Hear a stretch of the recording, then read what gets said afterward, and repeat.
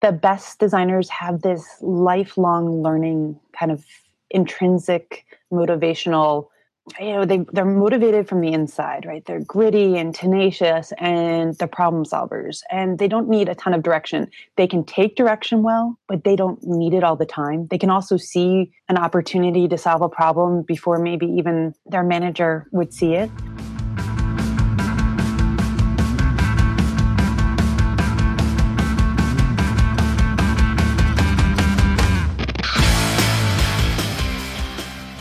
Hello, Spacers.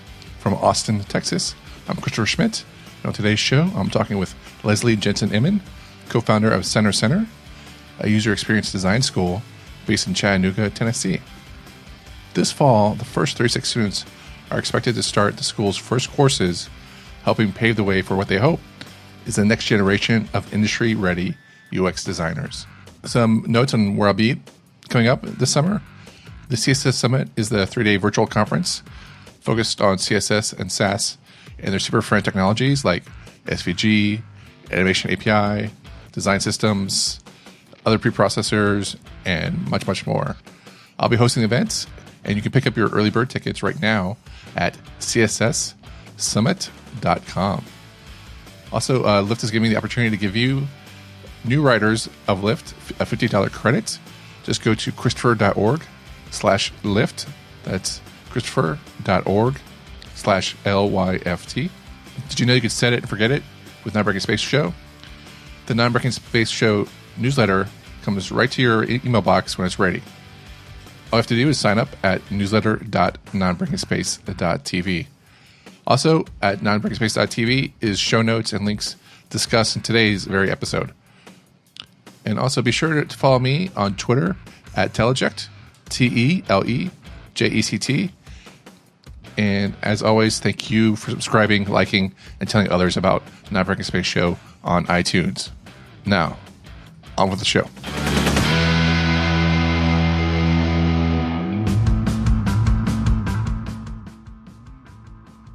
Cool. Well, thank you for taking the time out of your day.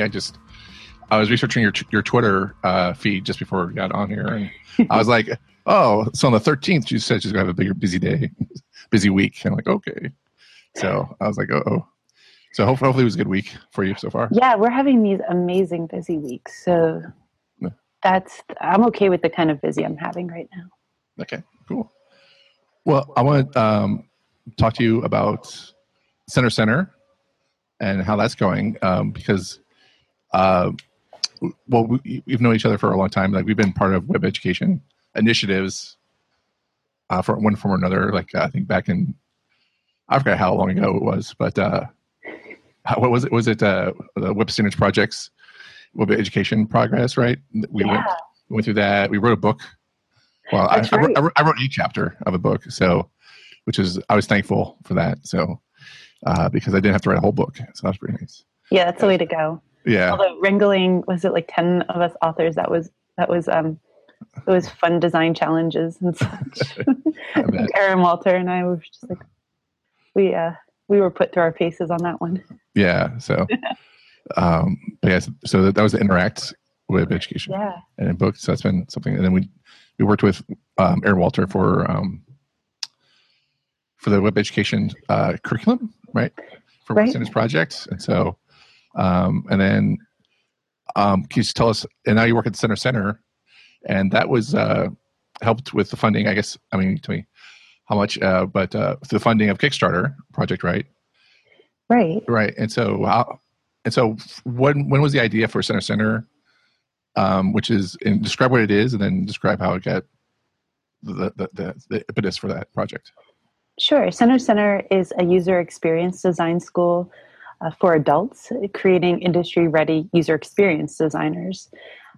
So Center, it got started. It's gone through a couple of different names, right? So most publicly, besides Center, the school was known as the Unicorn Institute. That was mostly because we needed to be able to talk about it without talking about it, because at that point we hadn't been authorized by the state of Tennessee to be a school. And so if you start talking about yourself as a school before you're actually authorized, you can be fined something like $1,000 a day, since you Yeah. So Jared and I speak a lot at conferences and we travel a lot, and we just felt like we were probably going to mess up and say the name, and call it a school by accident on stage. So what we did is we really created the Unicorn Institute as our research project, because we thought it was really important to share the kind of research we were finding by looking into what a school really needed to be with other people. We knew people were interested in what we were researching, and so we wanted to share it, but we had to be really careful about the way we were talking about it. And before that, the internal name for the school was Project Insanity, because we kind of figured you had to be insane to start a school. And little did we know you had to be like extremely insane. So Jared Spool, who's the co-founder of Center / the Unicorn Institute / Project Insanity, and I started this project over, I think, 4 years ago now. And we are just about to have our first cohort of students. I think a lot of people think we've already started because we are so close to getting started. We've got everything in place. We have curriculum in place and faculty and staff, and we have our facilities in place. And it's just really challenging to figure out all the pieces of a school to meet all the different kind of legal requirements and do everything the way we want to do them in the way that feels the best decisions we can make for our students. So by doing things really, really right and really being very human about the experience for our students, it's actually taken us quite a long time to get started. But we're very happy with what we've created because of that. Well, just for those people who were listening who might not have started their own school, can you tell me what pieces have you been that you've been dealing with to put into place, in the last couple of years? So, right. So Jared and I joke about this a lot. We say it's a very good thing we didn't know what we didn't know, because this is one of those projects where if you knew all the things you would have to do, you might not go down this road, but we knew it was the right thing to do. So we're still extremely happy that we've done it and the way we've gone about it. But there are a lot of pieces. So pieces like getting authorized by the state of Tennessee, we actually had to submit over 13 inches of binders filled with information, including like Jared's and my height and our eye color, and for background checks and making sure that we were really legitimate. And the challenge we had at first with working with the state is the way we thought schools should be, and the way we still think it should be, isn't exactly the way traditional educational environments are. Or at least not on the scale of an entire curriculum and an entire school created around project-based learning, competency-based learning. It's the idea of actually working with real clients, real budgets, real deadlines. All of these things make it very challenging to fit into a model that already existed, and we just didn't fit. And so it was this really kind of neat experience working with the state, which we're working mostly with attorneys, figuring out, well, how do you meet the law, and how do you really protect the citizens of that are coming to the school? How do you make sure the students are coming first? And they were helpful, and they were able to educate us on a lot of things, and so we learned a lot about legalese we didn't know, and we were able to help them see education in a really different way. And it's been an exciting experience, although at times it can be really frustrating, because my background that I can speak to is I'm a designer. And I've owned my own company before, and I've dealt with contracts and that kind of legalese, but I have never been faced with having to learn so much outside of the design world. I guess I spend a lot of times now in spreadsheets. I look at loan amortization charts. I do things that maybe that had me questioning for a while. Like, am I a designer anymore? And then I would say that my husband or my mom would be like, Leslie, you're designing an entire school. You're designing the user experience of a school. We really broke it down into ways that we had never, that most educators don't have the opportunity, the resources, the time to be able to really look at it in such a holistic way. So we worked with the state of Tennessee. We have been authorized, which is great. We have a nice relationship with the state, which is very nice. We've done things like we interviewed hiring managers even before we decided to really go forward with the school. And we asked them questions like, what's the difference between a good designer and your best designers? And what we realized is a lot of the skills that make a good designer really the best are soft skills. And we realized most curriculum don't really address that on an everyday basis, right? You need to learn how to communicate with people, how to work with them on a project. We in our professional worlds rarely work by ourselves on anything, but a lot of time in educational environments, that's what it's all individualized learning. If you are individual learning, not individualized, there's a difference. So it's a lot of learning by yourself, and if you work with somebody else, you're cheating. Not at Center. The goal is to work with other people to really build those communication skills. So we met with hiring managers. We found out what they really wanted. They wanted us to graduate students that could sit through a meeting and not look like they're going to die. Like what do you mean in terms of just being bored to death, or just? Yeah. Oh wow! So yeah. So the simple act of just being engaged. That's exactly engage. Show up prepared. Oh wow! Be engaged. Put your iPhone down or your other smartphone, whatever device you've got. Is that 6-week course on putting the iPhone down? Because I think I would fail that course. So it's really interesting. So at Center, most of our meetings are technology free. The ones that aren't are usually when Jared's joining us from someplace around the world and he's Skyping in. But we don't have phones. If somebody has to have their phone, say like a kid's sick, or they're waiting for the mechanic to call, those kind of things, it's actually brought up at the beginning of the meeting, and the person apologizes, like, "Hey, sorry guys, I've got this emergency thing happening. I have my phone here; it's on vibrate. I hope not to have to take a call, but if I do, I just wanted to let you know." And that's a really different kind of work environment. It does mean that our meetings at Center are extremely tight. We get a lot done, and they don't run over because we've got agendas and we stick away from the technology. Well, those kind of principles, those ways that we do things at Center, we've set it up so that the students can learn how to do those things. So the students will actually, a lot of their kind of class time, and I put that in air quotes. And so since you all are listening, class time was in air quotes, because class time here is really it's basically getting ready to, you come to work, and it's a work environment. So it's set up so that they can come to meetings, they can run meetings, they have practice in doing actual things that they're going to need to do once they graduate. Well, that's amazing, because I feel like, is that it? Like soft skills is the only thing that takes a good designer from a best designer, is just communicating with people, soft skills, being prepared, and thinking about other people, and having empathy. I guess is that really what the main difference is? Those are the main differences, right? The thoughtfulness, the professionalism, how to conduct yourself as a professional with other professionals. Those are the main differences. Of course,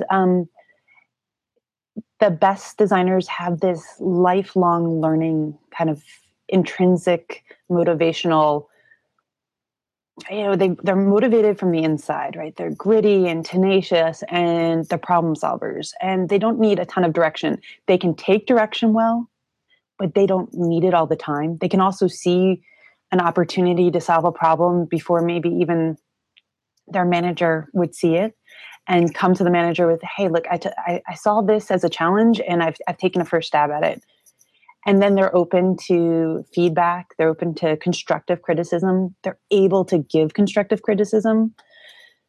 They're able to work with people that don't know about design, but speak to them in a way that resonates and helps create consensus around design, helps move process forward, work with different kind of stakeholders, work with their teammates. A lot of that is soft skills. And in traditional education, there's not a lot of time for that.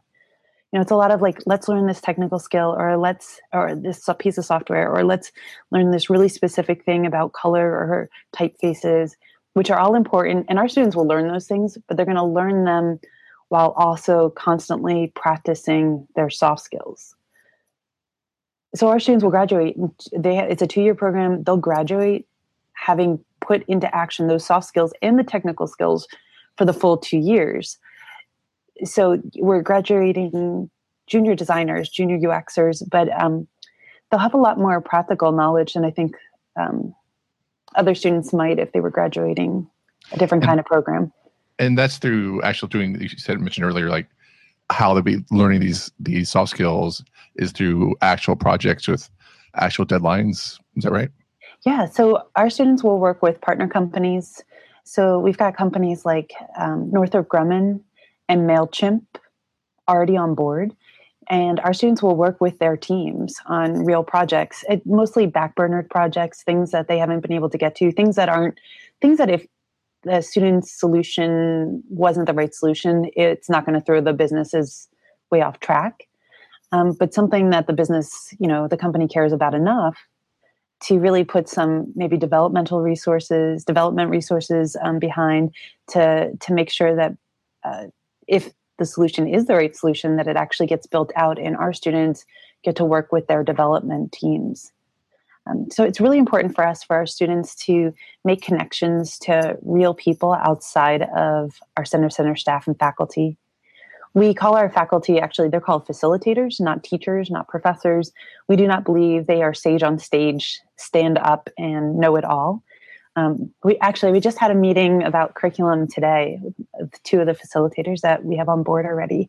And we have an amazing team here. They're so fantastic. And we're talking about today is if we do our job right, we will say things like, I don't know, let's figure that out. Or what do you think? And ask those questions to the students more.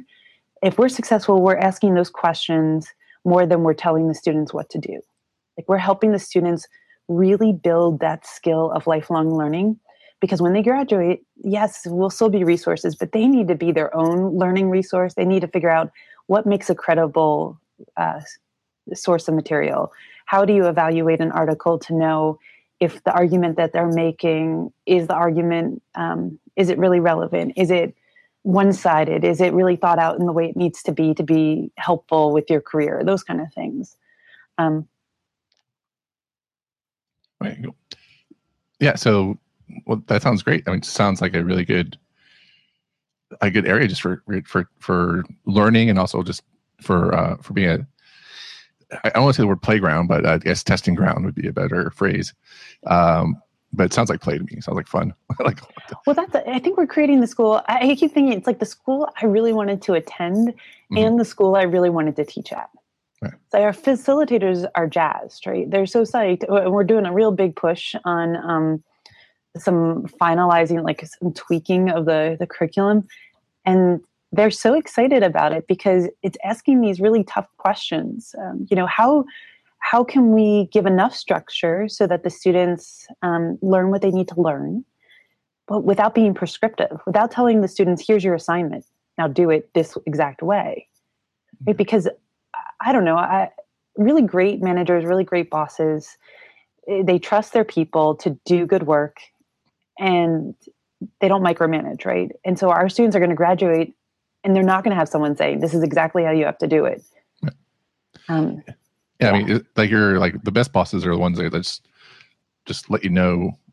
They just assume that you either know what you're doing, or you will find out very soon how to do what to do, and then if you need help, to ask for help, but not to ask for help every 2 minutes. So. Exactly, and that's what so our students are successful when they can be able to, when they graduate, and they're from day one, they are a resource and a positive influence within the team that they're hired versus a drag on resources. Our students should be really able to add to the team that they go to, and not, I've seen it before. The hiring managers we talked with says sometimes it takes 6 months to a year to onboard somebody because they don't have the soft skills. Like everything from their younger hires, their parents are showing up to interviews with parents are calling up and asking for their kids, I'm saying like 26-year-olds, Wow. why haven't they had a raise? These are the kind of things we're going to teach our students not to do. Yeah. That really happens? Yeah, we heard that actually multiple times. Oh my gosh. Seriously. Okay. Yes, seriously. It's frightening. Like at companies that I would know of? Yeah. So Jared and I when we started this, we interviewed hiring managers at Sears and Marriott and let's see, oh goodness. I'm starting to draw blanks, but all these really huge, big companies, because we see our students actually graduating and working with larger companies that already have an understanding of the importance of UX design, and so that they already have some senior leadership around UX, because our students will be able to learn more and to grow more and develop more. Since we're graduating junior UX designers, it's really great if they have leaders and mentors already within the company to learn from, to really help take them to their next level. And so a lot of these larger companies like a Northrop Grumman already have big teams in place for this. And they're doing super neat things that I'm not allowed to talk about, but they're super cool. So I have a question for you. And this doesn't directly it's not related to Center, but like, so in talking to these companies, I don't work for a big company yet or in the future. So if a UX designer comes on board and they don't have the soft skills, how do they teach soft skills within 6 months? I mean, or to bring them on board, or this is what they struggle with, right? That's why they're really interested in talking with us, because they haven't been all that successful. And then what happens is the person doesn't get retained, and hiring is expensive. Mm-hmm. To bring someone on board and try to onboard them, that takes time. It takes money. It's just the things that I've seen them do are bring junior folks to meetings, have conversations with them. They've had to show simple things like how to have a proper handshake, how to have a business dinner. There's things that a lot of us take for granted, like which fork to use when you sit down at a banquet kind of meal. And these are kind of things that when you're working in a larger corporation, you do face. Actually, even Center is not a large corporation, but today I went to a luncheon. I actually ended up sitting next to a high school student, and who didn't know which fork to use and stuff. And I got to teach her when you put your fingers together and you make the B for bread plate and the D for drink. Oh, I didn't know that. That's awesome. All right. That's a trick. So you take your forefinger and your thumb, hold them together, and hold the other finger straight up, and you create a B and a D. That's why your bread plate's on the left and your drink's on the right. Oh, nice. There you go. So these are the kind of practical tips that students will learn at Center. Oh. But it's like so cool. You can just do that under the table. Nobody sees you doing it. And you can remember, okay, I'm not going to, because it's so embarrassing when you eat somebody else's bread. Oh, yeah. Well, I mean, I got past an embarrassment a long time ago. I just grabbed it like, oh. Like we will have opportunities for students to learn these kind of things, and because it's just nice. There is something to business etiquette, and you can you can really push your career if you have all the skills. So you have the design skills, right? You've got the technical know-how, all of that, and then to have the polish of having the soft skills with that, it's just your opportunities are just endless, right? They're boundless. Right. Cool. Yeah. So it sounds like soft skills are just kind of like etiquette in a way, right? So if it's not etiquette, I guess just some of it is. Yeah. So like and I guess etiquette would change, depending on, nationality or like culture that you're working in too. So, but basically stuff like, dinner culture in the Western, America is going to be different than others. But it seems kind of understandable. But like just being able to work with people and relate to people seems kind of universal, like you said. So Yeah, there's some universal things, and then there's definitely cultural things. And our students, as they work with different kinds of companies that have different cultures, that have different, that work with their different clients that are located in different areas, our students are going to be exposed to a lot of real world situations, because it is real world. We're not, making it up. Yeah. And they're going to have to learn how to adapt. Mm-hmm. And being able to adapt is a really neat skill to foster, and to be able to do it in a place where learning is very much at the core of everything that happens. It's safe to make a mistake, right? So if a student missteps, maybe they don't approach a conversation in the most effective way. Well, our facilitators can help give them feedback.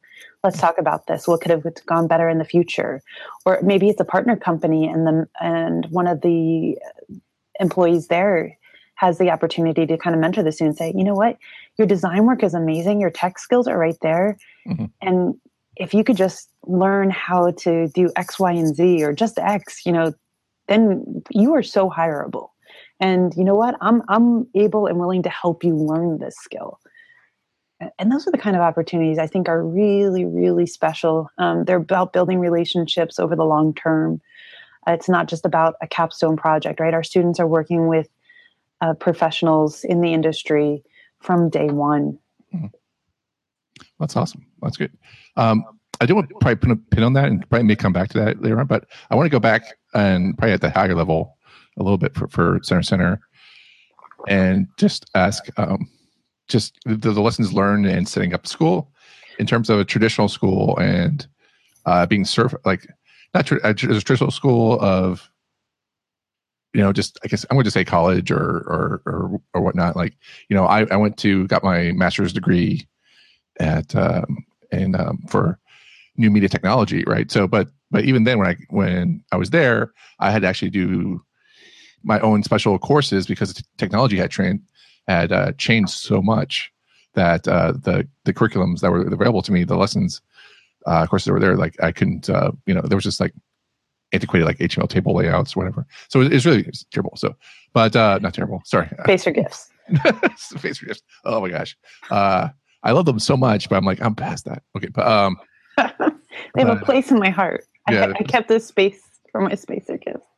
So, but I'm just thinking about the challenges that you've had to go through just to set up a unique school that is flexible, maintainable, but also covers, like the soft skills, hard skills, also protecting students. I would wager from doing projects on real budgets. That's like, students always do projects, but for real clients or external company, that it's not really terrible or outside the realm of possibilities, because you have like, I can see like everyone like Georgia Tech or Berkeley, you're working with outside vendors for science projects. But I was just wondering, it's a little outside just normal graphic design school. So what were the challenges in trying to get that certified versus your background in teaching?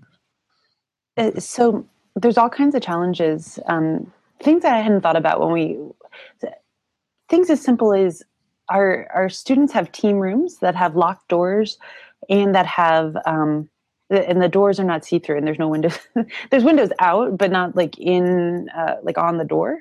And things, because we're working like with the Northrop Grumman, for example, or another company like that, we're working with a lot of information that can't be shared. Or at least that can't be shared maybe while the students are working on the project. And so we have information, you mean just the project information? Yeah, like it's like that. It could be like on a non-disclosure kind of thing, right? Gotcha. It could be some proprietary information. It could be working with a financial institution that our students have one computer that might have access to data that is secured, that they're not, that none of the other students have access to. There's all these weird cases that we're finding that our partner companies and potential partner companies want to make sure that their information and their clients' information is safe. So things like we had to take into consideration making sure there's a lock on the door that has a key, and only certain people have access to that room. The people, they're really crazy things that I never had to deal with this when I've taught before. I had projects that were basically working a lot of times with nonprofits that it wasn't like secrets. It's get this information out as to many people as you can so that people get excited about the nonprofit and put more money into it. But the projects that our students might work on, some of them could be restricted in a public way for some time and then release. There's a timing. They could be working on stuff that's sort of top secret for a while. Those are kind of weird things we didn't know we were going to have to think through.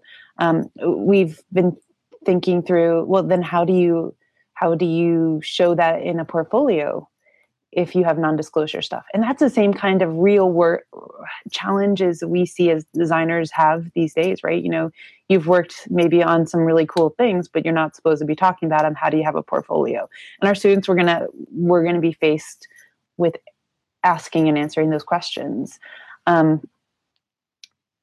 trying to think of other things that might be of interest. Like it's just starting a school from scratch. We're not grandfathered in like a lot of schools would be. Like universities might have sort of been grandfathered in, or they have huge staffs and they have lawyers. They've got endowments. They've got all these things like money that we have really, really lean resources. And we've had to learn from scratch. We don't have a specialist to work with the state of Tennessee. We had to figure out, we look through all the documents, really read it, and do our best to understand what they were trying to mean, and then build those relationships so we could ask the state, what did they mean? We've learned a lot along the way. And it's almost hard to think about all the different things, but there's things like, okay, to open the school, we had to have a facility in place, which means like an actual space with all the furniture and even a physical library created before we could even be authorized as a school. So this is this crazy thing. So like you need money to be able to do that, but you can't, even ask for tuition until you're authorized as a school in the state of Tennessee. So like, it's just these weird rules that totally make sense in one way and kind of break your brain in another way. Oh, well, yeah.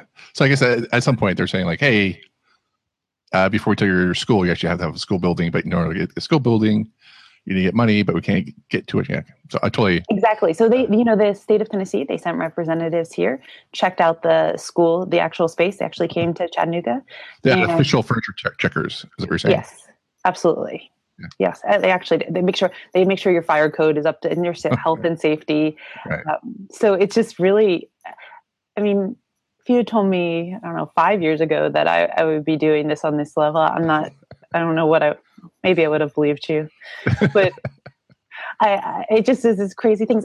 I think, okay, our biggest hurdle, and what's been really such this huge, huge design problem for us. So we look at the whole school, being that we're all designers, we look at everything as a design problem or a design challenge, and how do we solve for it?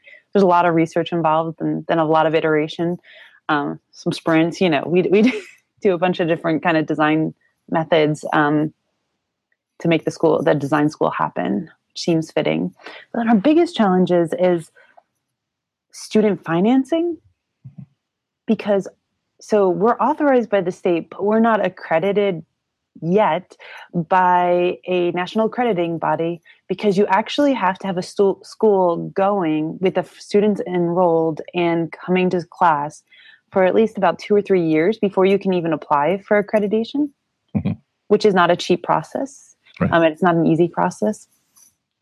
And you have to be accredited for your students to be able to have access to most of the nice loans, the loans that have good rates. Right. And so we had started looking at, private loans. And when we first started the school, there was a lot more options for private loans. But things started to dry up because other schools have been doing some pretty shady practices with student loans. And we've all heard this, right? And right.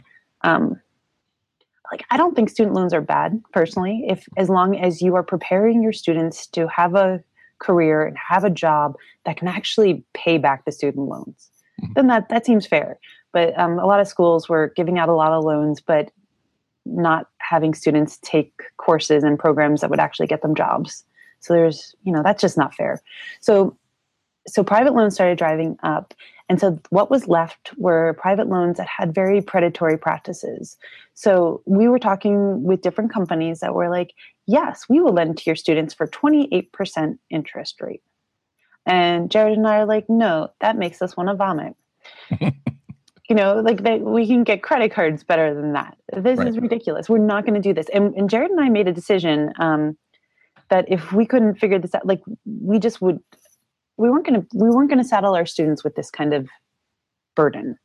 We were going to do everything in our power to make it right. And we always ask this question, if it's from the curriculum to student financing, whatever, the question is, what's the best decision for our students?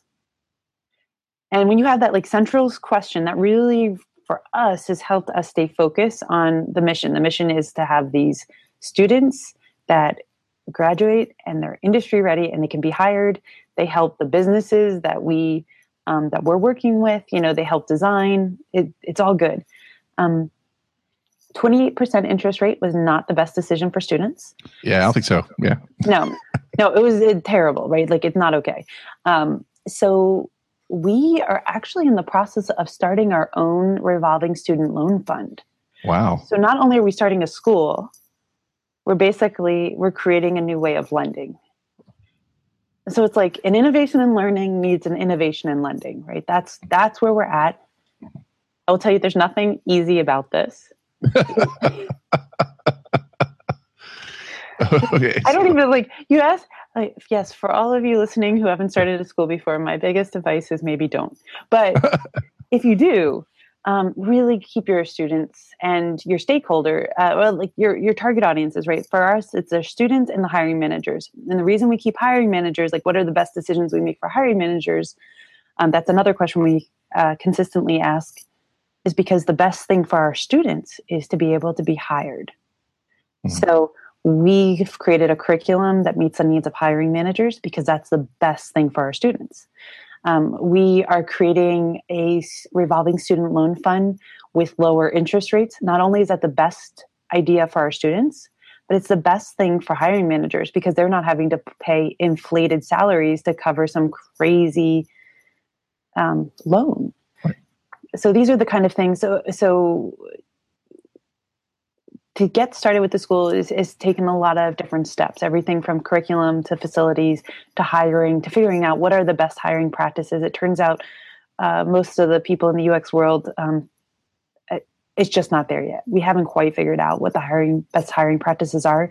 And over the last 4 years, when Jared and I were working on this, we've actually come up with some amazing information about that. And so there's all these things that we have learned and we're starting to create because we've had to.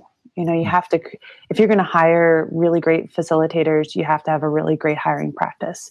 If you're going to really serve the students by having financial aid that works for them, you've got to create your own student loan fund, And so we're in these worlds that I never really knew I was going to be. But I will tell you, it's exciting and it's amazing. And every single day I wonder where the time went because the days go so fast, faster than anything I've ever done before. It's just like, okay, wait, what? The day's over? My to-do list is still really long. Okay. I have to ask, where do you start by starting up a loan fund for students? What's steps 1, 2, and 3 for that? First, you cry and console yourself that you're going to have to do this.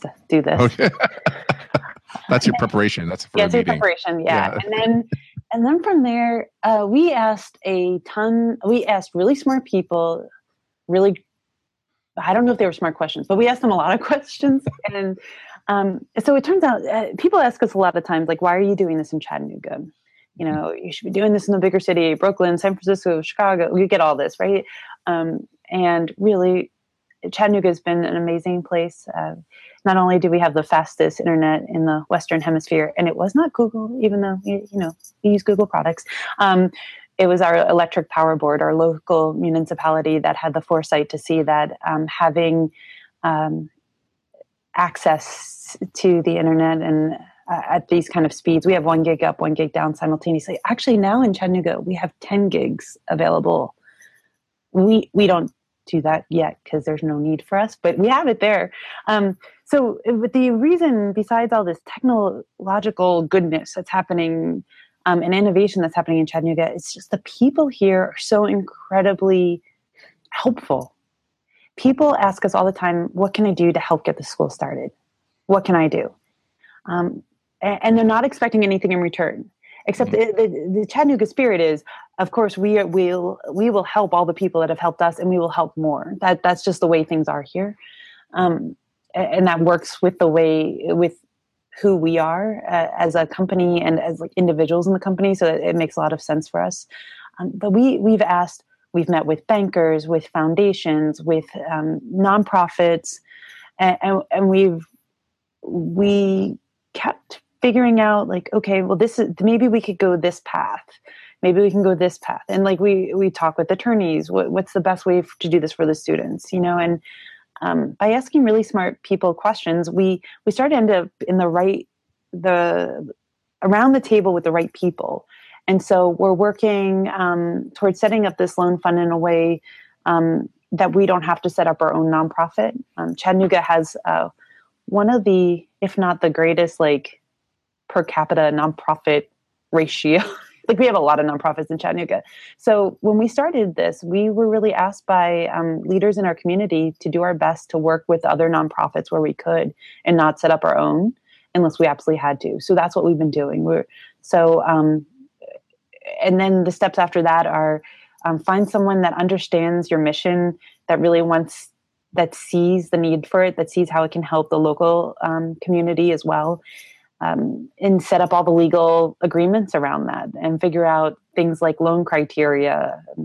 If you're taking credit score into account, if you're having co-signers or guarantors or both. I mean, there's just like, I don't know, there's so many details. It's mind-boggling.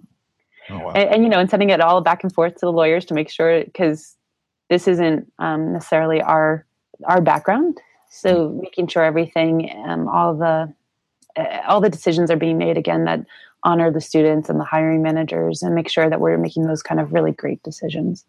Cool, awesome. Well, I was just curious as to where you start for that. So, and it seems like you've everywhere is the answer for that. So, yeah, there's a lot of that approach. It's everywhere. And bring all the information together and do the best to make it something that it's very complicated on the back end. Everything that we're doing, there's nothing that's been really simple, but our goal is to make it as simple for the students and the hiring managers. They don't need to, they listen to this and they can hear everything that's gone through it. If they want to know, we're very transparent and open and we'll share, but that they don't have to feel this part of it. This pinch, they can just have a seamless experience of getting a loan that makes them feel really great about the loan. So here's our plan with the loan. The plan is, as the students pay back their loan, they're actually giving forward.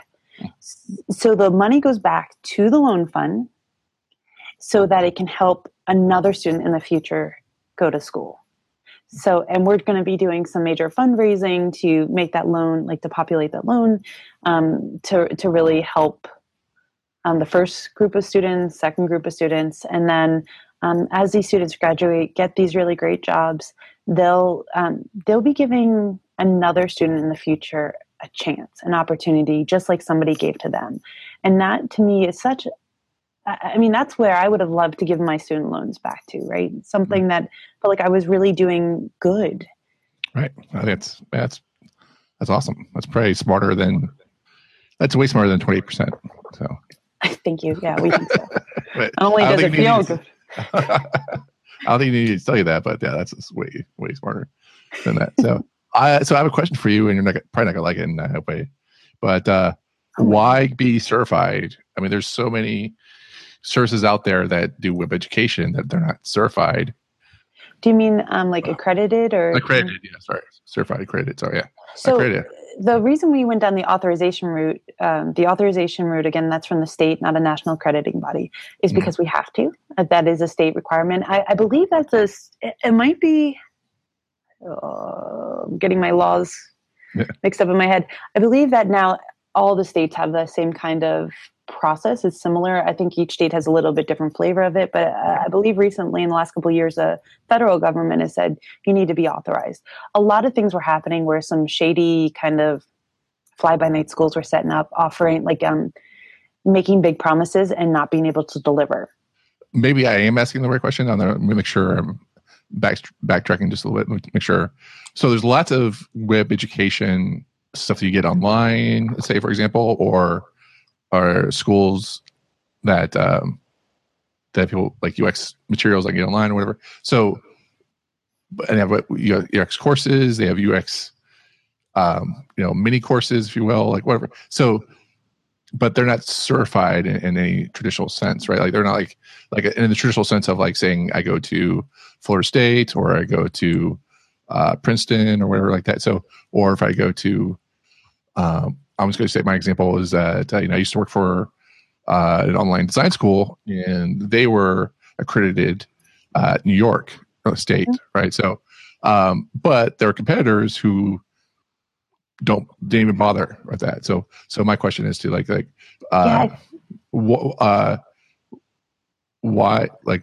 Pretty much like why? Why? Why is it important? So in Tennessee, if we were since we're running Center out of Tennessee, legally we have to be authorized. Now we don't legally have to be accredited. There's a difference. So authorized, basically the state of Tennessee is making sure that our students get that we provide, that we actually deliver on the outcomes we promise, or with the promises we make, we actually deliver on them. And to me, that actually, to be a part of that makes a lot of sense, not only because that's the law in Tennessee, but because it's another group of people kind of looking at what you're doing. And the students have this understanding, you come to Center, what Center promises you, you're going to get. And you can count on the state of Tennessee to back that up. So basically, if there's complaints, those go to the state of Tennessee, and the state of Tennessee could actually take our authorization away. And so to me, that's kind of like this nice guarantee. It's a nice thing to know as a student, like you are really going to get what you pay for. You're not going to be taken advantage of. To me, it's a really nice thing to know, especially because we're a new school. It's an unproven, and we know that. We got the state of Tennessee saying we have looked through all their curriculum. We have looked through every single document. We have actually approved staff choices. They don't make the approval based on it's different. It's like we hire, but the state of Tennessee knows who we've hired. They have access to all kinds of records. They can do audits and make sure that the students are being treated fairly, that the grading is fair, that all of these things are fair to the students. And so if I was a student, to know that, it makes me go, oh, okay, well, I know that I'm going to get what I was promised. And when you're putting money towards something, it's really nice to have a guarantee. Right. Now, accrediting, the reason if we ever went down that road would be to open up opportunities for people. So currently veterans, the GI Bill, those kind of things, those options, we can't accept at Center yet. And we can't accept international students. There's all these things that when or if we're accredited, we can start offering good opportunities to people in different ways. It also allows us to offer our students financing with the kind of traditional loans that are the non-predatory loans. So there are other options for financing. So again, we haven't totally decided which way we're going to go. And we will revisit that when the time comes with the question, what's the best decision for our students? Yeah, I mean, I always felt like accreditation is pretty awesome. It's because it could be. I think as a student, it would be And as a teacher, also, it's nice that it's you get bang for the buck, if you will. Like you get more for what you put into it. So that's true too. Yeah. Yeah. I think it's nice to have, even though sometimes it's a pain, it's also really nice to have an outside group looking at what you're doing and then asking really smart questions. That's what the state of Tennessee, they asked us questions that were really smart and helped us to figure out how to make a better experience for the students. And, they've been doing this for a long time. And so to really use that kind of knowledge to our students' advantage, I think it's a really great thing. Okay.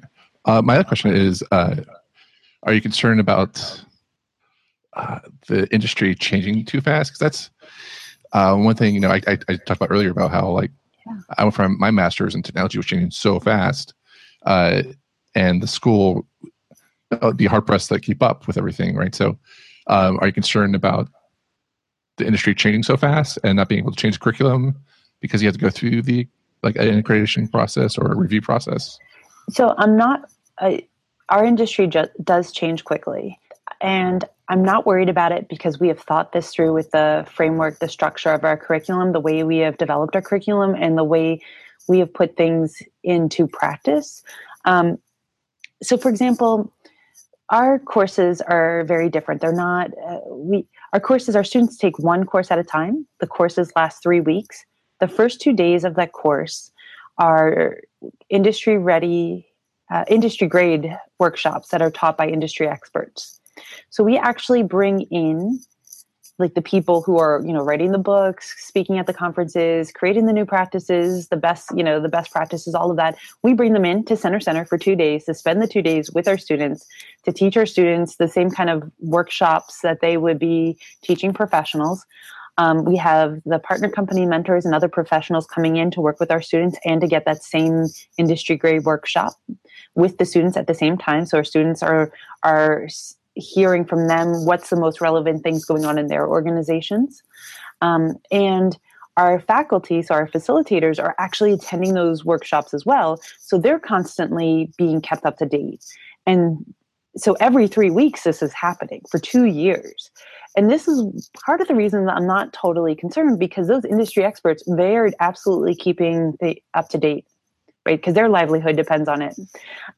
They keep up to date. They bring that information and that knowledge and all that brain power here to Center.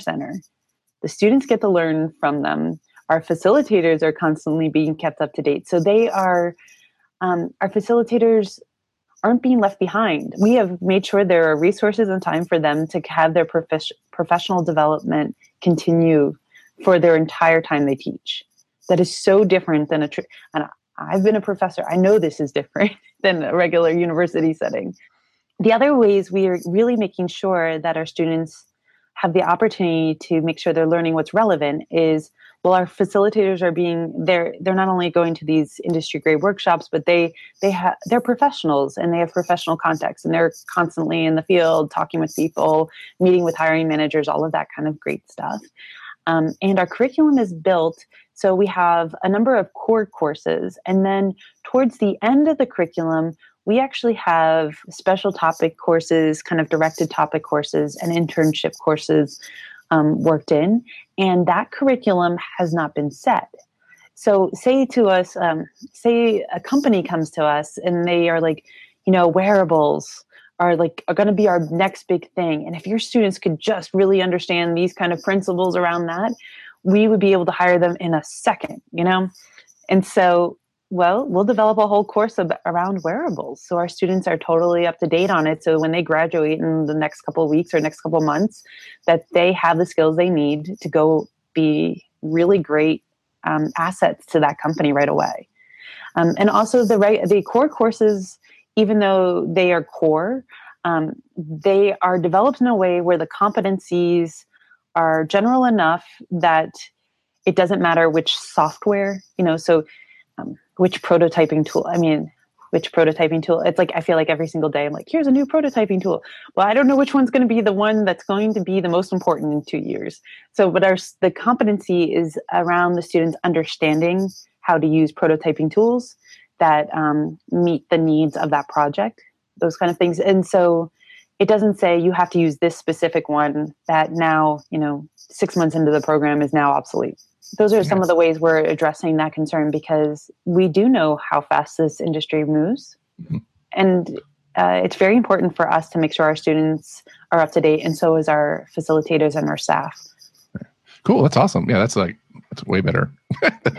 That's awesome. Yeah. I mean, just bringing people in, bringing the experts in, having the fastest internet connection is also not too bad too. So you get used to it, and then you go to some hotel Wi-Fi and you're like, oh, curses. Yeah. I know. Yeah. We just got Google Fiber in Austin. So it's sweet. Yes, it's pretty sweet. So I think you mentioned earlier that you're still working on things out. So you have yet to get to your first cohort of students in. Yeah. When do you expect to have that in, and are you accepting applications? Oh yeah, we are definitely accepting applications. So we've been accepting applications for a while now. So we have a number of potential students, so applicants in the pipeline. They're in the process. Some of them are just ready.